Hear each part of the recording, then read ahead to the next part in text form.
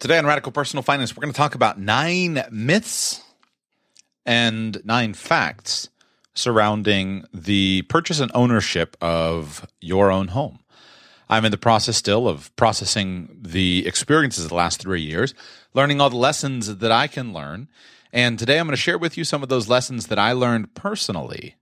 And what's interesting is many of these myths are pieces of advice that I used to give. If you were talking to me 3 or 4 years ago, many of these things I would have said were good ways to consider, good ways to think about the process of owning real estate. And today, I would say differently.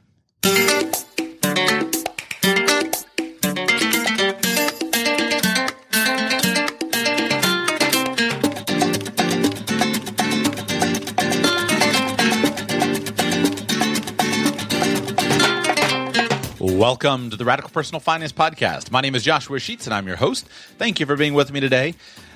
Every time we go through an experience in life, whether it's a positive experience, a negative experience, we should seek to learn from that experience. Well, I've been taking notes on the things I've learned, and today you get to learn from my experience. Some of these you'll expect, some of them might surprise you a little bit.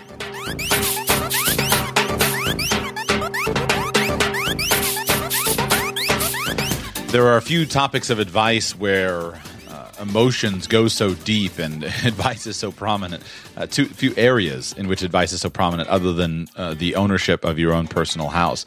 Many people have strongly held beliefs, opinions, convictions on this subject, and I'm one of them. But it's interesting sometimes to note the times that those convictions change. I know for me, that's a useful thing to pay attention to. When your convictions change, there should be a reason behind it, and it's always good to process that information. And again, each of these things today, if we were talking a few years ago, I would give you about half of them, and I'll point out which ones I would have used to have told you were good pieces of advice, and today I disagree. The other ones are just lessons I was aware of before that really made a big difference. I have a total of 9 of them, and I hope you find the content and the ideas instructive and helpful to you in your situation. No one right answer, I think, that everyone should be trying to find. Rather, I just suggest you consider your circumstances. My intent in today's show is not to give you advice on your specific situation or to give even generalized advice, but to encourage you to consider all aspects of the decisions that you face in your specific situations. The key of financial planning, the key of being able to make a good decision on renting a house or owning a house is all based upon your situation. So as I share with you some of these myths and what I would call the facts that bust those myths, consider that there's always a counter argument. You might have some unique skill. You might have some unique situation. You might run the actual numbers in your situation based upon a scenario, and you might find that, well, there's a compelling financial reason why this is a better move. Always run that. And today I'm just going to challenge some of the commonly held beliefs. Before I do that, let me talk about sponsors today. Sponsor of the day number 1 is Jay Fleischman. Jay is an awesome guy. He's been a guest twice on the show, episodes 214 and episode 258. Jay is a student loan and bankruptcy attorney. That's his primary area of practice. So first off, if you find yourself in a contentious situation with student loans, consider reaching out to Jay on that. He may be able to at least point you in the right direction. He may be able to help you personally. He's admitted to practice law in that area in New York and California, but he teaches student loan attorneys around the country, and so he may be able to refer you professionally. But more importantly, if you have student loans, Jay has additionally built a consulting business where, given his background and depth of expertise, he consults with borrowers who are in a situation where they're trying to figure out what's the smart thing to do. And prior to speaking with Jay, I think I had an overly simplistic idea of what you should do with student loans. Now, after 2 episodes with him, and again, go back and listen to those episodes and you'll see what I mean. I realize there are a lot more options, and Jay is my go-to guy that I am sending everybody that I know who has student loans to. And I mean everybody. In my personal life, if I come across somebody, just a friend or a family member or someone like that who's asking me advice, if they have student loans, my first advice is call Jay. And I recommend that to all of you, my friends in the listening audience. call Jay. The best thing to do is go to studentloanshow.com/radical, studentloanshow.com/radical. That is a special landing page that Jay has set up. It'll go over some of his options and ideas. He has a $25 off package for a $50 email consultation on your federal student loan options. So go to studentloanshow.com/radical. And while you're there, make sure to subscribe to Jay's podcast, The Student Loan Show. Next sponsor today is Patrick Snow. Patrick is a really great guy. He is my publishing coach. We have been working together on the writing and publishing of my book, which I don't have a date for it yet, but I am working hard to get it done. We're still making good progress on the draft. Patrick is a really great guy because he knows the publishing business. He is a published best-selling author. He also helps people publish their works themselves. So he can give you a good advice as far as negotiating the world of publishing. He's an excellent resource there. He's got all of the resources lined up, all of the vendors, all of the products, everything lined up to make the publishing process smooth and simple. And also, he's an expert in the areas of using the book and leveraging it to advance your career. That's what I'm doing with the publishing of my book. I'm going to be writing it, and I'm using it to leverage my speaking career, my consulting career, and the work here on Radical Personal Finance. So it's an integrated package, and Patrick is an expert at that. If you're interested in more information, go to thepublishingdoctor.com, and you can see more information about Patrick and his experience, thepublishingdoctor.com, or listen to episode 252 of the show, which is an interview with Patrick, and you'll get an introduction to him. If you would like a consultation on your publishing project, reach out to Patrick. Best way to get in touch with him, send him a text message at 206-310-1200. He would be happy to offer you a complimentary 30 to 60-minute consultation on your publishing project, and he can point you in the right direction. That's it for sponsors. One final announcement. I have launched a new podcast, and just a special point of a favor to ask of you. My new podcast is entitled Encouraging Christian Fathers. Some of the content that I don't put here on Radical Personal Finance, but I've looked for a podcast specific to encouraging Christian fathers, and I couldn't find one, so I decided to create one. It's actually a project I do with my dad, who is a 73-year-old father of 7 adult children, and we do it together. And it's basically me following my own advice of creating the stuff that I wish existed. If you'd like to help me, the show is just launched, and I'd love to get the show featured in the iTunes world in the New and Noteworthy section. Obviously, if you're interested in the topic, you can tell from the title what it's about. I'd love for you to listen. Even if you're not interested in the topic, could you do me a favor? If you have an iPhone or an iPad or any kind of iOS device, or if you have iTunes on your computer, would you consider searching the iTunes store for Encouraging Christian Fathers and subscribing to the show? That would be so helpful to me. The way the algorithms work in iTunes is they're based on the number of subscribers. And so if any of you would just like to do a personal favor for me, it is a little bit gaming the system, but I think it's an okay way to do it. I'm not paying you for your subscription. Just saying, if you want to do me a personal favor, consider subscribing to the podcast. You'll find it in the iTunes store at just search Encouraging Christian Fathers, and that would mean a lot to me. Thank you very, very much, and that'll help other people who are interested in the show topic to be able to find the content. So let's talk about myths here, and I want to lead with one that I think is definitely one, even though I knew intellectually it probably wasn't true, now I know emotionally that it simply is not true. And the myth is this. When you own your own home, it's awesome because you can do whatever you want with the property. This idea is pervasive in our culture, and a lot of us have dreams of being able to do what we want, being able to finally craft the property to be the way that we want it to be. I know this was very important, most especially to my wife when we were shopping for a house, because she had spent years as a renter, moving from one place to another every couple of years. And so the ability to have a house that she could set up how she wanted it and expect to stay there was a big deal. Was a big deal to her. But the fact, at least from my perspective, the fact is this.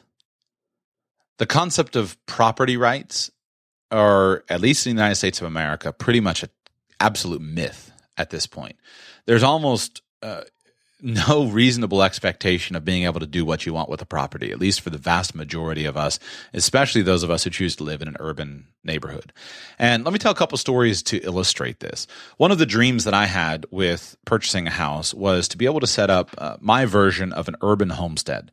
I wanted a property that was close, that was convenient, that was inside the city, but I wanted to be able to build that property the way that I wanted it to be to provide for the needs of my family. I have this idea that a house is best served. A house should be a homestead. It should provide for you and for the needs of your family, and it should be an asset that provides for you instead of a liability that sucks money out of your budget. Most of us, our houses just simply suck money out of our budget, and we spend a lot of money to own it. We spend a lot of money to cool it, to heat it while we're not there. We work to service it, to service the debt on it, and it's just, it provides shelter for us, but beyond that, it doesn't do much. Well, I think a little bit of intelligent design can transform that. A house can serve as the base of a home-based business. So running a business out of your house or working from your house. A house can serve as shelter for your family, but can also provide entertainment. It can also provide a place of income. There are many, many ways that you could transform a house to provide income for you. You can build the house to be very efficient so that it provides for your heating needs, your cooling needs with a little bit of good design instead of the crap that is mass built today. You can really do some cool things, and there's people all around the world who are doing this and advancing the technologies. So that was a dream of mine. When we originally purchased the property that we bought is just under half an acre. And in my mind, that was a perfect amount of land. I could intensively manage some of it, and there was enough room to stretch out and have plenty of space for some of the long-term projects that I had. One of the unique things that we were looking for in purchasing a house was the maximum amount of freedom possible. So on yesterday's show, I mentioned that one of our requirements is we refused to buy a house that was governed by a homeowners association. That was just simply an absolute deal breaker for us. I don't want another layer of government in my life. I've got enough to deal with. So we just simply flat out said we're not going to even consider any property with a homeowners association on it. That was a big deal to us. Well, secondarily, I was looking at the different city jurisdictions. And here where I live, we have the county, Palm Beach County, and then there are various cities. Now, unlike some of you who live in the central part of the United States where the city actually means something, you go from the city through the country, then you get to the next city. Here in South Florida, it's just one constant strip. And unless you are local, you would have no idea where the city limits are. But the city that is near that my office is in is actually a city called Palm Beach Gardens. And that city is very nice. It's very kind of hoity-toity, very posh. It's mostly golf developments and very fancy city. Well, when we were considering buying the house, I went through and I was reading the zoning regulations and the municipal codes for the city of Palm Beach Gardens. And I came across a number of things that I didn't particularly want. Specifically, the city of Palm Beach Gardens barred the ownership of chickens. Now, if you're into urban farming, urban homesteading, this chicken issue is it's a joke across the country. It's many large municipalities ban chickens. There are historical reasons for it, but it's totally and utterly absurd. Many of the major cities now are finally changing it because the majority of chickens that are found in an urban environment are way less of a nuisance than your neighbor's border collie. But I wanted to have some chickens on the property. And so I didn't want to buy a house in the city of Palm Beach Gardens. Well, we found this little finger of unincorporated Palm Beach County that reaches into the city, but it's not in the city jurisdiction. So I read through the Palm Beach County rules and regulations. I actually literally looked through the PDF, as memory serves, about 1,200 pages of the Unified Land Development Code here in Palm Beach County. And I looked through it, and to the best that I could figure out, there was no prohibition on chickens in unincorporated Palm Beach County. So that was a huge benefit for us. We moved forward with the purchase. We bought the house. I cleared some of the trees that were kind of junky so I could do some more things with the land. And then I think sometime after being there, a few months later, I got 5 little hens. My brother had these hens and he was getting rid of them. So I went ahead and got the 5 little hens and brought them in on my property. I got these 5 little hens. I kept them in a little chicken tractor, which for the uninitiated is basically just a little cage that you move around the yard about 3 feet by 6 feet long, something like that, 4 feet by 8, I don't remember. And just quiet little hens. They don't make any noise. They don't crow. And I just moved them around my backyard to a fresh set of pasture every day and enjoyed their eggs. And it was awesome. Beautiful eggs, nothing better than going in your own backyard and getting your chicken's eggs out. And it's just a night and day difference versus the eggs that that most of us buy in the grocery store. Well, one day my wife gets a knock on the front door. I'm away at work, and she gets a knock on the front door. I don't believe she answered it, or the details escape me. But we come home to a hanger on the. It began as a hanger on the door, and then later it was a knock on the door, and she had a knock from the code enforcement. And the code enforcement hung a little flyer: chickens are not permitted in Palm Beach County. Well, that was frustrating enough. And I went, and I'll finish that story in a moment. But what was even more frustrating was a couple days later, a letter arrived in the mail. And the letter indicated 4 infractions that I had committed against the zoning codes. Number 1, I had chickens. Number 2, one of my hedges was too high. Number 3, I had a pile of brush in the backyard. And number 4, I had an unpermitted shed on the property. I began the process of finding out what was going on, and I asked him, well, how did you know, first of all? And evidently the code enforcement officials had received an anonymous tip from a neighbor of some sort who informed them that I had chickens. Now, they said they didn't have a record of who it was. It was an anonymous tip called into the tip line. I had no idea who it was. My neighbors had all liked the chicken, liked the eggs that I shared with them. Later, I went and spoke to each of my neighbors. None of them ever admitted that they had been the one who called it in. But that in and of itself is highly frustrating because personally, I consider the ability of the government to collect anonymous tips and then act on those tips without the right to face an accuser. I consider that to be immoral is a strong word. I'll just say not right.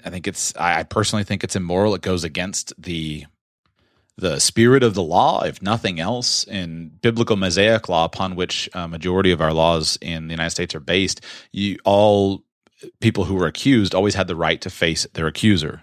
That was a common feature in biblical Mosaic law. It was a common feature in Roman law, a common feature in English common law. It's enshrined in the U.S. Constitution under the Sixth Amendment, and then also the 14th Amendment. But there it's limited to criminal accusations, not just civil cases or other proceedings in the constitutional protections. But I don't particularly like that. It seems to me that not only is it a bit on the unethical side, it's just on the unneighborly side. It's always better to work out disputes. And if any of my neighbors had come to me and talked to me, obviously we would have worked out and tried to figure out what's the problem. But doesn't really matter whether I like the law or not. It's common practice. The majority of municipalities do it, and now I'm very well educated on that process. And so it doesn't really matter whether I like it or not. It's the law of the land. So I began the process of working through the scenarios with the code enforcement officials. Now, the hedges, I contested all 4 of the points. The hedges and the brush, well, except for the brush pile. I cleared the brush pile, and it was just a small pile I had sitting in the backyard. But the hedges I contested and was able to get them to deal with that. Then also the chickens, I simply asked for where is the code. The letter had specified specific sections of the code. I spent a great deal of time on the Palm Beach County website searching for the code, and I could never find the code. I emailed repeatedly with the code enforcement official. Finally, what happened was I wound up in his office, and he had to print out 2 different sections of the code, from the documents that I had reviewed, the 1,200-page documents that I previously looked through, to cross-reference the map that demonstrated that I was not in an rural tier or whatever it was that the map laid it out. So I was wrong, even though I wasn't aware of the law. I had searched for it, and that was really frustrating because I had thought about it carefully. I had done my homework. I thought I was well served, but I went ahead and relented on the chickens. The biggest issue, however, was the shed. So the code enforcement official went back through, and from the aerial photographs, they only had aerial photographs dating back to, they had one in 1973 and one in 1981. The shed appeared on the property sometime between 1973 and 1981. And they had no record of a permit being issued. Now, of course, I purchased the property, and one of the benefits of the property was this very large, very nice shed. That substantially added to the value of the property, and I paid extra because of that. But the shed was unpermitted. And the challenge is that in order to get the shed permitted, I had to go through the permitting process. I had to submit architectural drawings of the shed demonstrating that it meets all current code standards. I had to request building permits. I had to pay fees because double the cost throughout because the building permits were being issued years after the fact. And it was my responsibility to bring the shed up to and have the shed permitted. If I chose not to have the shed permitted, inspected, approved, brought current, all of those things, then the county government would progressively fine me, and they would place a lien on the property up to a maximum of $1,000 a day after a period of time and increasing fines. My other option was to tear the shed down. Perhaps you could guess that was a pretty frustrating day because the shed was very well built. It was maybe 15 by 25 feet, well strapped with hurricane straps and things like that, but is nowhere near in compliance with current building codes here in South Florida. Following the Hurricane Andrew over a decade ago, the Miami-Dade building codes under which Palm Beach County operates they're tremendous, and it was $500 to have an engineer drop architectural drawings, going ahead and reinforcing the everything in the shed. It would have been thousands of dollars. Well, I actually did start the process because it was a very nice shed. I didn't want to take it down. I started the process of the approval process, only to find out that as part of the permitting process, I submitted the land survey to find out that the shed was 6 inches within the setback on the side of the property line, and the mean height of the shed was 13 inches too high, which meant that in addition to the inspection, the permitting process, et cetera, I would have to request a code variance based upon the fact that the shed, one corner of the shed, because the shed was actually built on a diagonal, instead of being parallel with the property line, it was slightly askew, and about half from the midpoint of the wall to the corner of the shed, that portion of it was slightly over the 7.5-foot property line setback, and the corner was a total of 6 inches over the setback. Because of that, I would have to face the variance process and apply for a variance, pay the fees for that, mail letters to all of my neighbors, give them appropriate time to comment, et cetera, et cetera, et cetera. Now, ultimately, this was a very frustrating scenario. And ultimately, to cut the story there without going into some of the additional details, I ultimately decided just to tear the shed down. I actually sold it on Craigslist for a few $100, and the person I sold it to came and dismantled it and hauled it away. So that worked out fine, and I didn't have to do the work, and I at least got a few $100 out of the deal, which went partially towards paying for the permitting fees and the things that I had begun pursuing. And at no time, the county government, the code enforcement official was very professional. He did a fine job. I have no complaints about his professionalism. But the system in and of itself was extremely frustrating. And the idea that here I had worked very hard to save this money, to build this house. I had bought the house, I'd negotiated, I'd paid the contract for it. I had followed the rules. I had done the title searches, I'd done the survey, I'd followed all the rules, checked all the boxes. And here I am finding out that if I don't bring this structure that's existed for 30 plus years into conformity with current code, I'm going to be faced with $1,000 a day fine and a lien on my property, thus removing any equity from the property. That's really frustrating. And the law, at least here in Palm Beach County, the rules are such that the property owner at the time of violation, at the time they find the violation, is responsible. If you'd built your house 2 feet over the setback, then legally they can require you to remove the whole wall of the house and rebuild the whole thing. Now, perhaps the more experienced real estate people in the audience know all that. Builders certainly know all that, and real estate professionals certainly know all that. I didn't. I had learned the hard way. And that was frustrating because, again, I had paid extra money. That shed made a measurable impact in the value of the property. And ultimately, it just vanished into thin air because I had to tear it down. There was no other feasible option that made any financial sense. So not only do you not have really any rights, and I had talked to the county commission, I read the laws, and I was wrong. I didn't have any rights. I should have known the rules going in. I didn't, and I was the inspector and the code enforcement people simply enforced the rules that were in existence at the time.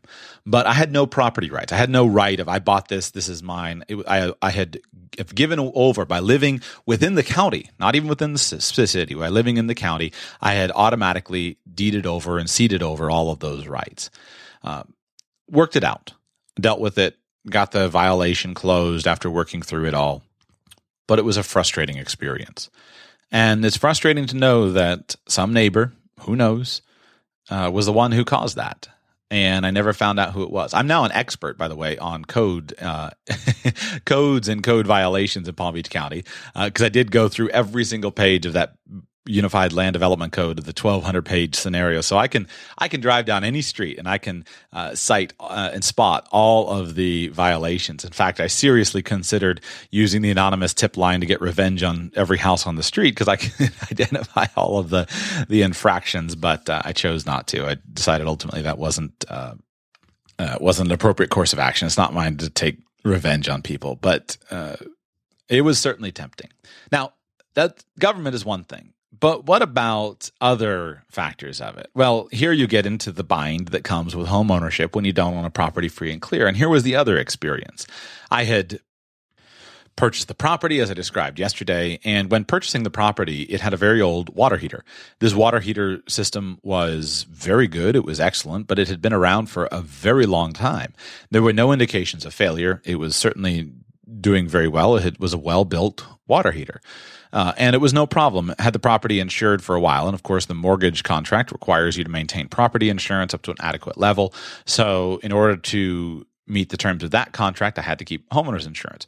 No problem at all. Fast forward a couple of years. And then all of a sudden, the homeowners insurance company one company decides to drop me because we've got a disaster of a market here in homeowners insurance in the state of Florida. So one company drops all insurance here. And now I'm switching back to another company. And forgive me, I try to not major on the details, but I misspoke. The company that I had required me, in order to renew the contract, they required me to replace the water heater. Now, that's also very challenging. It's certainly, I understand, when you're applying for the insurance process. And again, the insurance company was within the realms within the limits of the contract. There was no breach of contract. Everything they were doing was within their contract. But in practical application, it's very frustrating to have an appliance that's actually well built, that's actually been around for a while. And the major concern is that the water heaters rust and flood. Well, the place that the water heater was very protected from water. There would have been no lasting damage. It was tile and concrete. It would have simply slid right out the door and it would have been no problem at all. But that wasn't according to the rules. So now the requirement is to replace the water heater. Many people have faced these things. Some people, it's the roof. I had a friend of mine who their insurance company is requiring them to replace the roof. How do you come up when you're being required? How do you come up with whether it's $1,000 for a water heater or $10,000 for a roof? That's hard to plan for, hard to budget for, and yet you are obligated to do it. It's especially tough for us here in South Florida. We have a very thin property insurance marketplace, very few companies operating here. So you can't just try to pit companies against each other, and you're at the mercy because you have a mortgage to satisfy that obligation. Obviously, that one would go away if you owned the house free and clear. The zoning rules wouldn't. Those experiences hit me pretty deep because I still had these romantic notions of somehow, well, I own the property, I can do what I want. Nope. Maybe there's a place if I were to buy land in the middle of New Mexico or out in rural Texas somewhere where I could escape some of those zoning regulations. But any kind of normal place of living, any kind of urban environment is going to have this. Now, I'm not saying these things don't have their place. They certainly lead to nice, pretty communities where your neighbors don't all have tall grass, which is what the majority of our society has decided that it's important to them. Well, may or may not be important to me, but I don't have much of a choice. The idea of owning the property mattering, doesn't matter. It really doesn't matter to much of a degree. And the other aspect that really helped me to see through this notion was something we've talked about on the show in past episodes, that really as a homeowner, you are always concerned about maintaining the value of your home. So you will never actually do anything that crazy. You never start a garage in your side yard and pour gallons and gallons of oil in the ground, because then you destroy your property value and you have no ability to resell the property. So you can't do whatever you want. You don't paint out your house black and put a pirate flag on the roof just for fun because you can, because it destroys your property value. So you're always worried about maintaining your property value. So you can't do whatever you want with your own home. You really can't. I share that lesson with you in case you harbor any of those romantic illusions that I used to harbor. that somehow America, land of the free, home of the brave, owning a piece of land is a man's dream. It's a bunch of nonsense. Might still be an intelligent thing to do, but recognize the framework that you are living in and get rid of that romantic nonsense about property ownership. It doesn't exist. Now, that's myth number one, and I labored on that one because that one was probably the biggest one that I learned because I still did have some of that emotion going into the deal. I no longer have that emotion. Myth number two is the idea that buying the cheapest house you can get and saving the money is always smarter.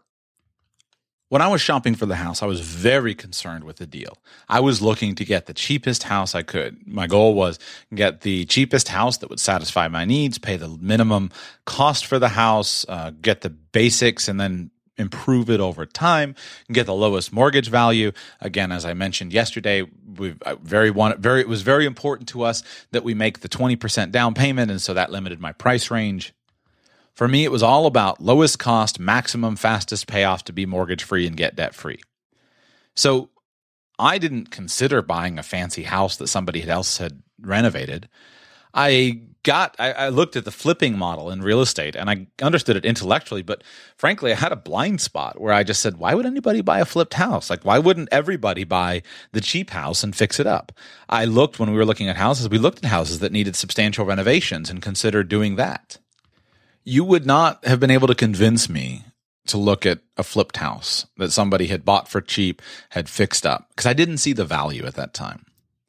Well, the myth is that buying the cheaper house is smarter. The fact is you got to recognize your actual skills and your actual resources, because sometimes it's simply a lot easier to budget for a higher mortgage payment than it is to budget for large amounts of money that you're going to need for lump sum improvements.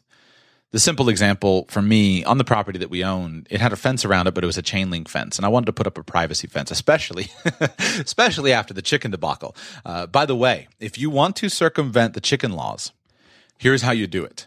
Pigeons and quail. Read your regulations carefully, but what they will often do is they go through, ducks are prohibited. That was one of my other brilliant ideas. And I said, I'll get ducks. Ducks are on the list too. Bummer.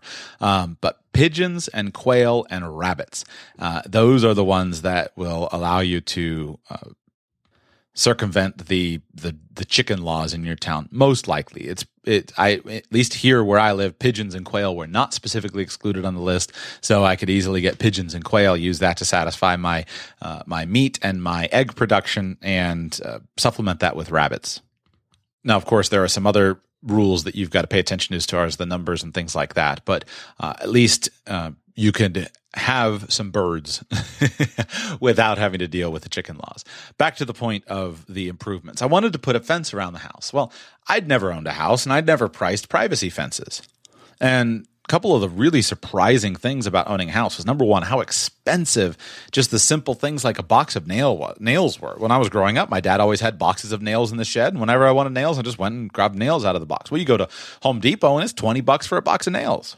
And of course, you only need about 30 of them, but still, it's $20 for a box of nails. Now you got this, and you accumulate 4 or 5 boxes of nails. That was an eye-opening experience. But when I priced the cost of purchasing the wood to build a privacy fence, I was stunned, absolutely stunned. It was about $7,000 or $8,000. And I looked for every little way that I could do it. And I said, well, how, here, I'm always looking for the angle. What's the cheap way? And it was still thousands of dollars.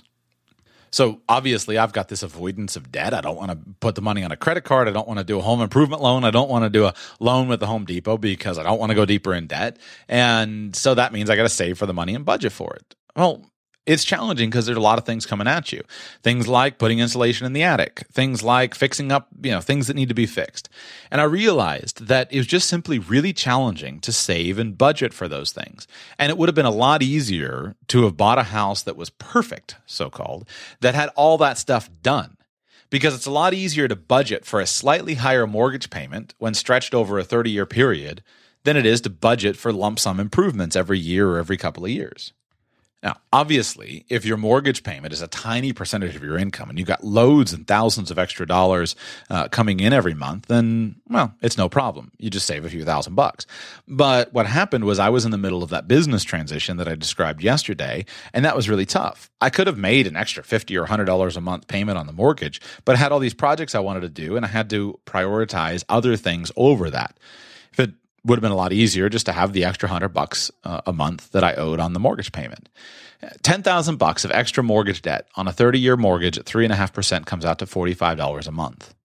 Now, of course, you can go a little bit crazy and you could add $100,000 extra. But even if you did, sometimes for me, it's a lot easier to figure out a way to earn an extra couple $100 a month than it is to earn the money, post taxes, and decide to spend thousands of dollars on the expenditure. Never got that before owning the house. I get it now. I see the value that people find in buying a house that somebody else has fixed up. Didn't understand it before. I do understand it. So if in your situation, consider it. Consider that sometimes buying the cheaper house may not be smarter. And hopefully you can learn from my experience. Be careful, of course, of going overboard and buying way more than you want or need. But if there are some things that you're going to want to make your lifestyle the way that you want it, it might be better just to go ahead and plop that onto a mortgage payment and budget for it than not. And the reality is, if you, like me, want to be debt-free, if you do, and especially if you want to be debt-free on a mortgage, well, go ahead and buy the house that you want. And if you can save the $5,000, just pay the $5,000 down on the mortgage. Consider my lesson. You could not have convinced me to do that 3 years ago. I was wrong. Next myth is number 3, owning is cheaper than renting. And this one we've talked a lot about in past episodes, but just want to demonstrate.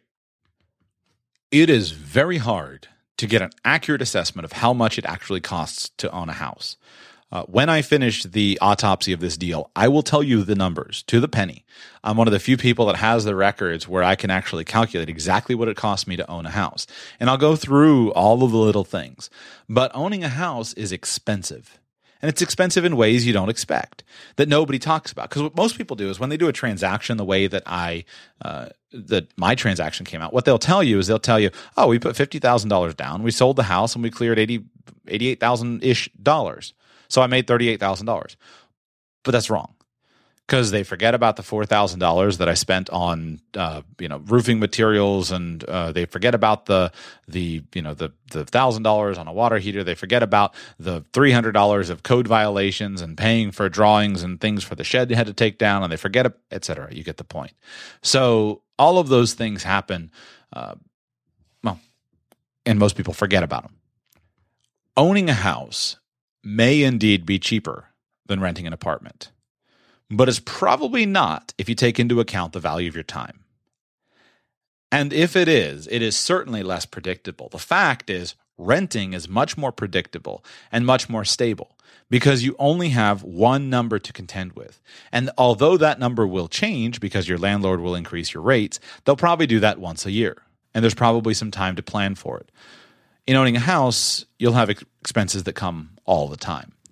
The other myth fact component of this one, that owning is cheaper than renting, is the fact that very little of your cost is actually going toward any value of ownership. So what I mean is this. My monthly mortgage payment, it fluctuated. It started about $1,250. Last year it was about $1,230 a month. Well, of that $1,230 a month, 3 years into the amortization schedule of the ownership of the property, only about $250 a month was actually going toward principal reduction. The balance of the payment, about just under $1,000 a month, was going to interest, taxes, and insurance. All straightforward costs. No ownership included in them.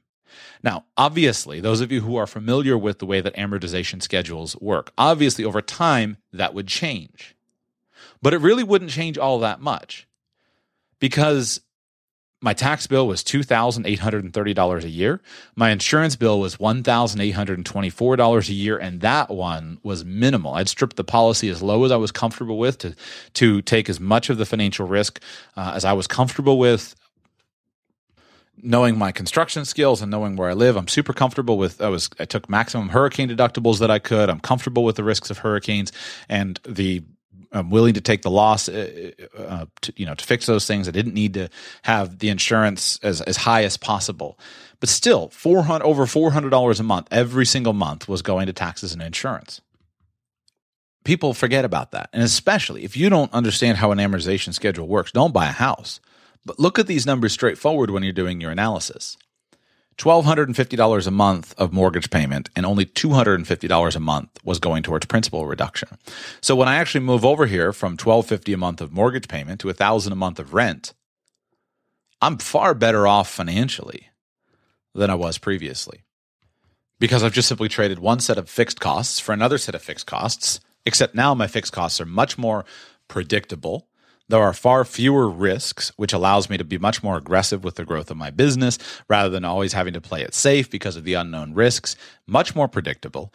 And I can redeploy the money into a more productive asset, which is a perfect connection to my myth number 4 that I want to cover now. And the myth is this: you should put down as much as you can afford on the house. You should put down 10% or 20% or things like that.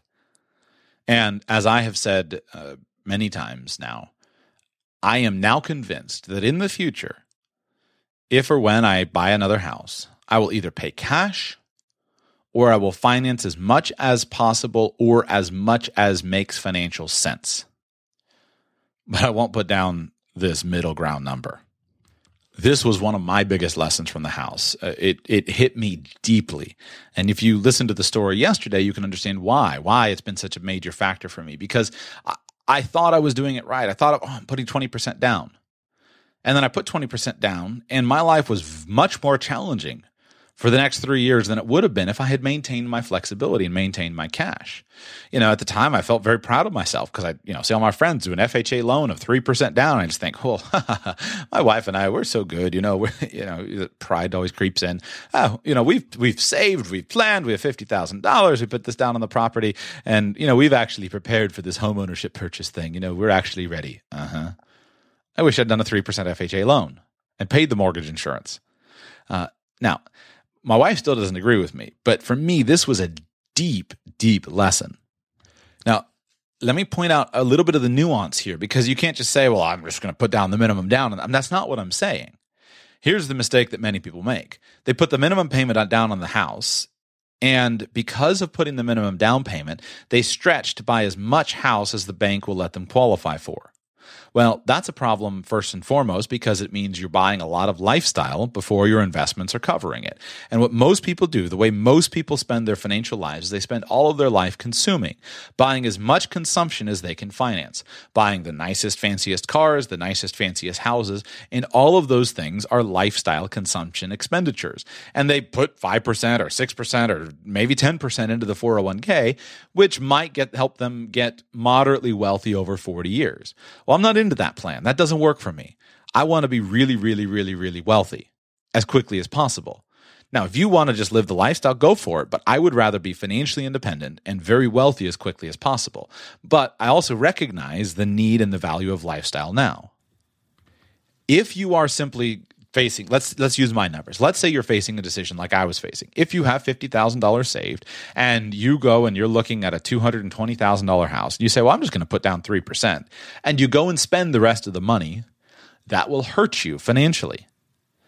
But if you put down 3% and you keep the balance of the money in reserve, I think that will give you greater safety than stretching to put down the 20%.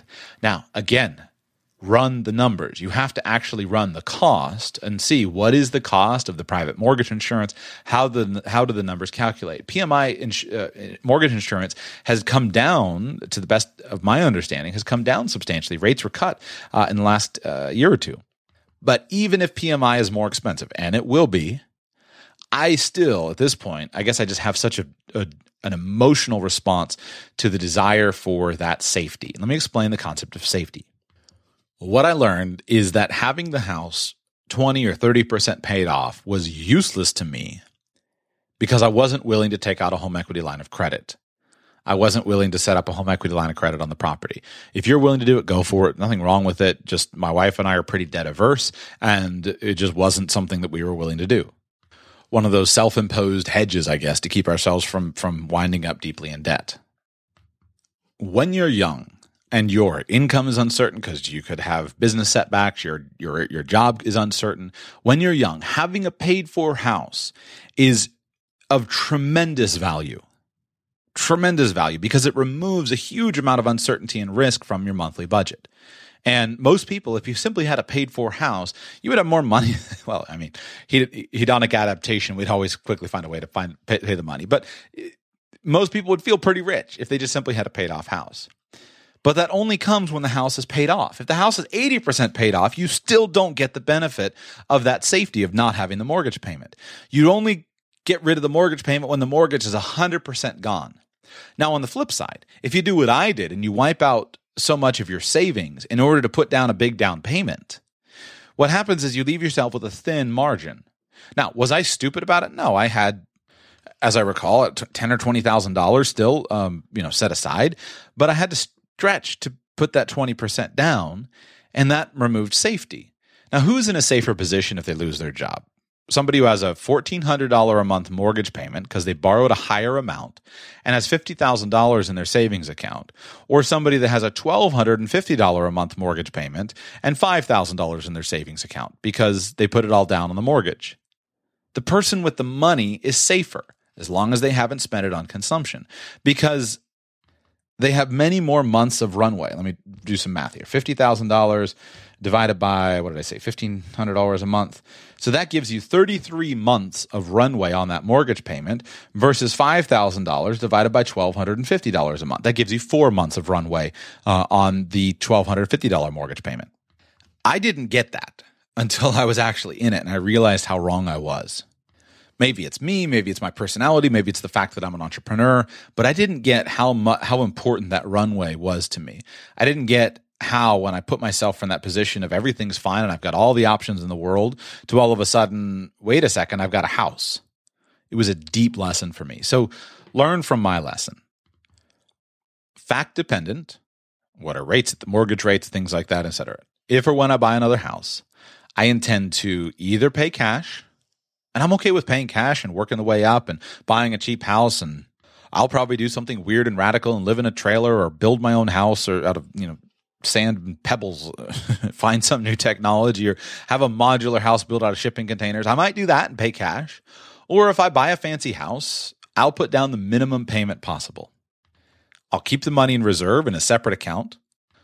I will view the extra costs of the mortgage insurance and the extra interest that I'm paying as costs to allow me to maintain my flexibility. And I'll save the money in a side fund. And then let's say I have a $100,000 balance a few years in, I'll write a check for $100,000 and pay the whole thing off. Because then I'll go from maximum flexibility, maximum security, because I got lots of money, to really nice flexibility, really nice security because I have a paid off house. And I'll avoid that in between world. The reason this connects to the previous one final point to point out, the amount of your mortgage, the amount of the mortgage that you owe on the property, the percentage of the value of the property that has a mortgage on it, has zero impact on the value of the property. If you buy a house worth $100,000 and you have a $100,000 mortgage and the house goes up in market value to $120,000, you're going to get the same amount of additional money on it, the $20,000, as if you had a mortgage balance of $50,000. So you're actually decreasing your percentage rates of return because you're taking on less leverage if you do it the other way. I'm not getting into a discussion of leverage here on a personal house. I'm just talking about safety. So recognize that just because you put minimum money down on a house doesn't necessarily mean that you are financially foolish or, incompetent. So hopefully you can learn from my lesson and figure out how it applies to your situation. And that doesn't even go into the other aspects. Like, for example, if you have money to pay cash for a house or that much money, is it better to have, I'd probably rather have a rental property that was debt free and have my house mortgaged. Get into some creditor protection issues there that you would have to consider, but there are other solutions. Next one, number 5, myth. Owning a house is a sign of financial success and of having arrived in life. Fact. Owning a house might be a good fit for you and your family, but recognize that the entire industry exists to market them to you and to service your debt on them. And I confess, this was one that I intellectually rejected, but as I described yesterday, I still emotionally accepted because this goes so deep in our culture that, well, we're successful people. We've just bought a house. Look at your Facebook feed. Look at all of the young couples. Look, we finally did it. We finally bought a house. I guess I'm an adult now. Now, in this one, I try to tread carefully because, frankly, I feel a little bit bad being so negative about homeownership in the sense that for past generations, owning a house was a remarkable achievement sometimes. It was, for many people, the achievement of an American dream. Think about the societies that in the history of the United States of America people came from. And if you're not aware of history, go travel and you'll see that owning a house for many people throughout the world is absolutely an absolutely impossible goal. So I try to be careful because here I am denigrating the value of it. And for many people, this is their life dream. Same thing with college educations.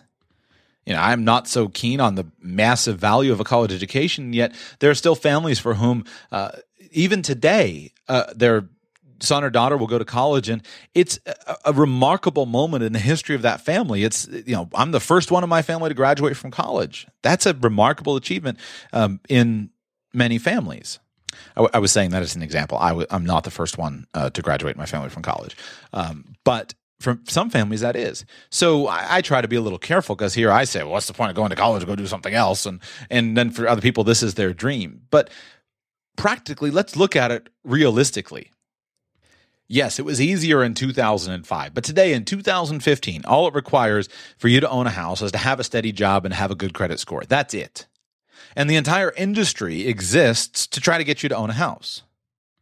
I'm sorry, but buying a house, lots of broke people buy houses. I've seen them. I've worked with them. Ask any real estate agent. Lots of broke people buy houses.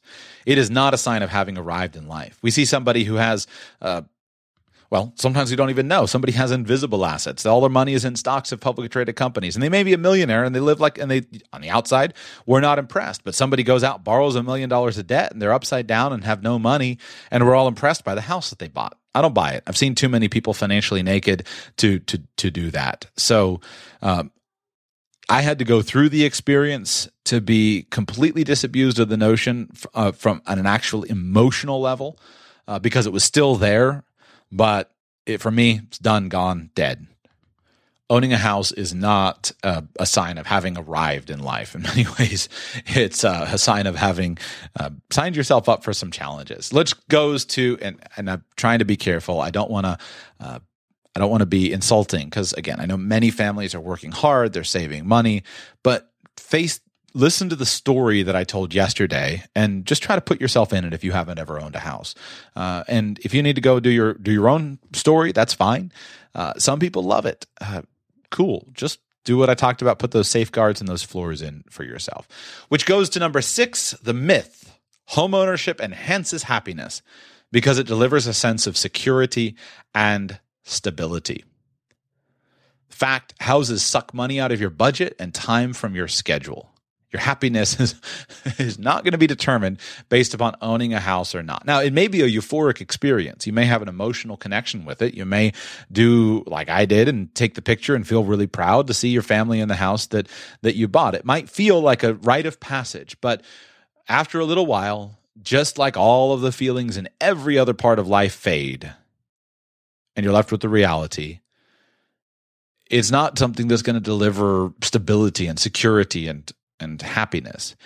Now, we can dig into the happiness discussion, but I'll tell you, face the facts that stability and margin are probably going to have a bigger impact on your peace of mind and your level of happiness than owning the house. Just my simple little example that I like to ask people is, what was the happiest point in your life?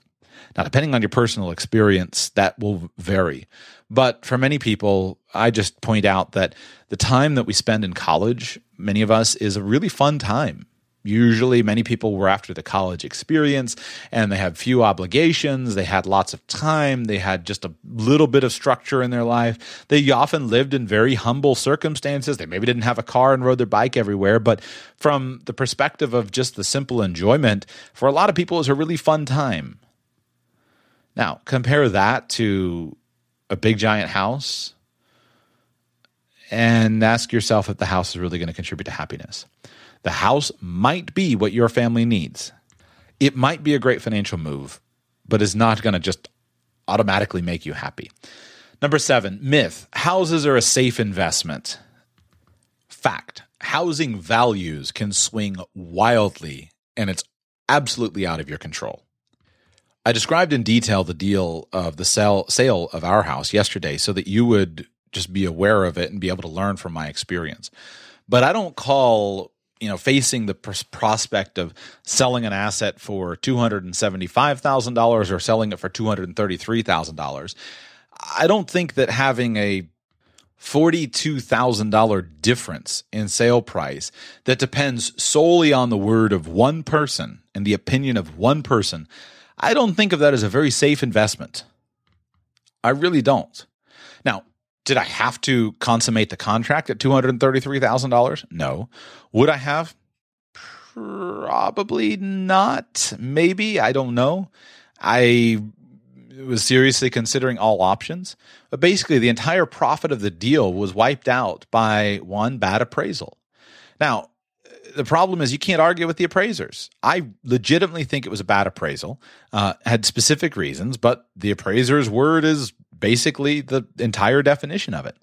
And without rehashing the whole terms of the contract, when thinking about the different scenarios, if the appraiser had been accurate, I had to reconsider the entire thing. Did I want to just sell it? I couldn't sell it what I thought the market price was.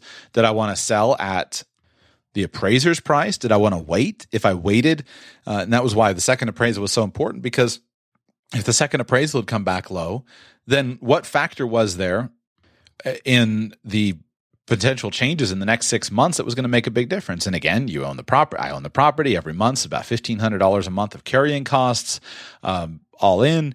And so it makes a massive difference. Now, are there markets in which you can be more confident of the price? Sure, there are.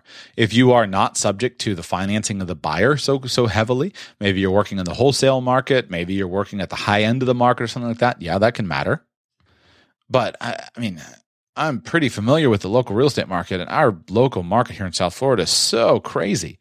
And it's all a reaction to, the damage that was done back in the early part of the 21st century, and then all the laws and the rules that are coming, and it's a disaster. And everything is controlled by the appraiser, and the appraisers all got scared because the hammer came down and they've changed the whole cycle. It's nothing like it used to be where you could kind of talk up the appraiser. The appraiser is randomly assigned. Anyway, it's a mess.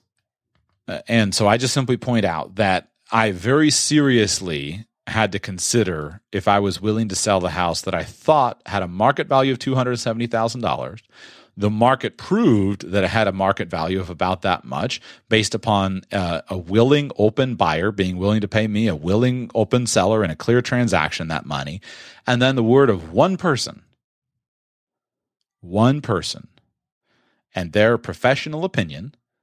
And who knows if they drove up from Miami to do it. They didn't have any clue about here, which was part of the thing that we indicated the buyer's agent indicated.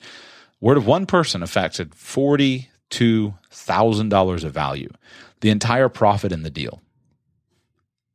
I don't call it a safe investment. Now, it worked out, and that's just the nature of the deal, nature of real estate. But real estate can swing wildly in value based upon the actual deal. Myth number 8, housing amenities matter more than anything else. This is often, I think, what people conceive of, and we certainly considered it as far as the nature of the house. I just say they talk about location. The fact, this one we were a little bit aware of, but it was reinforced. Location amenities are going to make a huge difference, maybe even more than the housing amenities. The house we lived in was wonderful. We could walk to the library, walk to the grocery store, walk to the post office, walk to the pet store, walk to the mall, walk to dozens and dozens of restaurants right within walking distance. And that was awesome. So pay attention to location more than house. I see a lot of people when they describe their perfect house, they describe the perfect house rather than describing the perfect location. And myth number 9 is this. Maybe some of you have thought about it. You need a house to entertain. And I know for a lot of people, this is really important. They want to buy a house to entertain in. They want to buy a house that has a beautiful giant pool with a deck and a big grill, or they want to buy a house that has a big living room or an open floor plan or things like that so that they can entertain. And my wife and I love to have people over. We love to entertain. We have a huge family. We have lots of people in our house all the time. But the fact is, you don't need a house to entertain. It might be nice and it might be much more doable, but don't buy a house so that you can entertain. This was one thing we seriously thought about because we do have a lot of people over. Sometimes we have people over with high frequency, meaning a lot of people with high frequency, and we also have lots of people over at one time. And so we, in considering going from a large 3-2 to a small 3-2 apartment, considered, are we going to give this up? But the reality is, entertaining and the ability to be a host and the ability to be hospitable is not based upon the house that you have. You can entertain all over the place. So now we entertain in parks. Well, we still entertain at our home, but we entertain at the park. We entertain at the beach. And I traded the big giant house and all the costs associated for that for, a fancy, a few simple things that make it easier to entertain while out and about. A portable grill and some camp chairs, and we can set up an awesome party down at the beach. And people can have a great time. We don't have to own a huge house.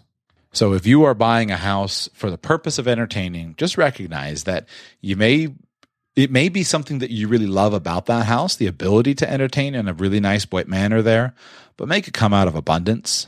It would be cool. There's some housing developments here in Palm Beach County that I know that I think are awesome. And some of them have these houses have huge pools and huge pool decks and outdoor kitchens. And I think that stuff is awesome. It is so cool. And who knows, maybe someday I'll live in a house like that. I don't know.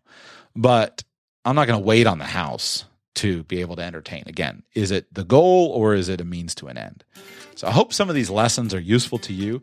These are, again, lessons that I learned, and I'm sure I'll learn more the next time. I'm sure that some of these I'm probably a little bit off, and as my life experience grows, then maybe I'll have a clearer idea and insight into other things. But these are just the lessons that I chronicled. I sat down and talked with my wife, and I said, here's what we learned from this transaction. And so now the next time, if we are considering moving from where we live now to another place, or we're considering buying another house, I'll revisit these things and I'll consider them. And hopefully I'll make a better decision next time. And again, hopefully the theme of this show and yesterday's show is clear. I'm not telling you what to do. Put those safeguards underneath you. Think really, really carefully and really critically, and think really coldly, logically, so that you're safe, so that you have exit plans. The reality was, even with that $42,000 difference, I still had the exit plan from the deal at $233, where I at least got my money back. Even if I had taken that worst case scenario and I hadn't financed the difference, or I hadn't put the house back on the market, even in that situation, I still had an exit plan. So the planning, the financial planning, the really logical, careful side of things is really, really important. That was yesterday. Today, these emotional things hopefully will help you to assess what you really, really want. And it's up to you. You got to decide how to deploy your resources in a way that fit your life. Hope you can learn and at least enjoy a little bit of my experience. And for now, we're loving where things are right now. So really happy about that. Good experience all around, but we're loving where things are. Thank you for listening today. Thank you for the patrons who support the show. If you would like to support the show directly, please go to radicalpersonalfinance.com/patron. If this has been worth any money, hopefully maybe I saved some of you guys $200,000 because I told you don't need a house to entertain in. Or I saved you $30,000 because I told you don't need a big house to entertain in. Please go to radicalpersonalfinance.com/patron. Sign up to support the show financially. As little as $1 a month, as much as even a couple $100 a month. And also, remember, if you'd like to help me out, just a personal favor, please subscribe to the Encouraging Christian Fathers podcast in iTunes and help me with the rankings there. Cheers, y'all. At Grainger, we're for the ones who specialize in saving the day. and for the ones who've mastered the art of keeping business moving. We offer industrial-grade supplies for every industry, with same-day pickup and next-day delivery on most orders, all backed by real people ready to help. So you can get the right answers and products right when you need them. Call, click Grainger.com, or just stop by. Grainger, for the ones who get it done.